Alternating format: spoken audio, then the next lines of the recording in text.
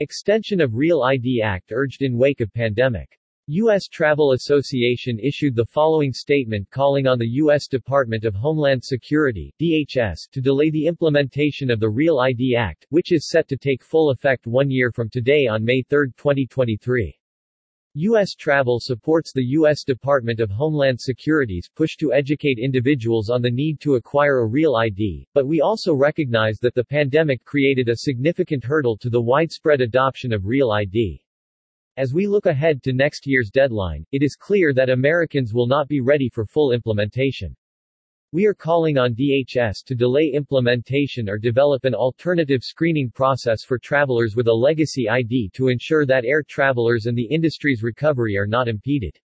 The delay should last until measures are in place to prevent a scenario in which travelers are turned away at airport security checkpoints.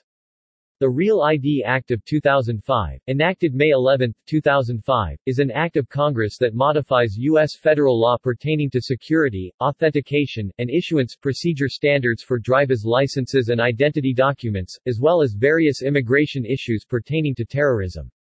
The law sets forth requirements for state driver's licenses and ID cards to be accepted by the federal government for official purposes, as defined by the Secretary of the United States Department of Homeland Security. The Secretary of Homeland Security has defined official purposes as boarding commercially operated airline flights, and entering federal buildings and nuclear power plants, although the law gives the Secretary unlimited authority to require a federal identification for any other purposes. The Real ID Act implements the following. Title II of the Act establishes new federal standards for state-issued driver's licenses and non-driver identification cards. Changing visa limits for temporary workers, nurses, and Australian citizens. Funding some reports and pilot projects related to border security. Introducing rules covering delivery bonds similar to bail, but for aliens who have been released pending hearings.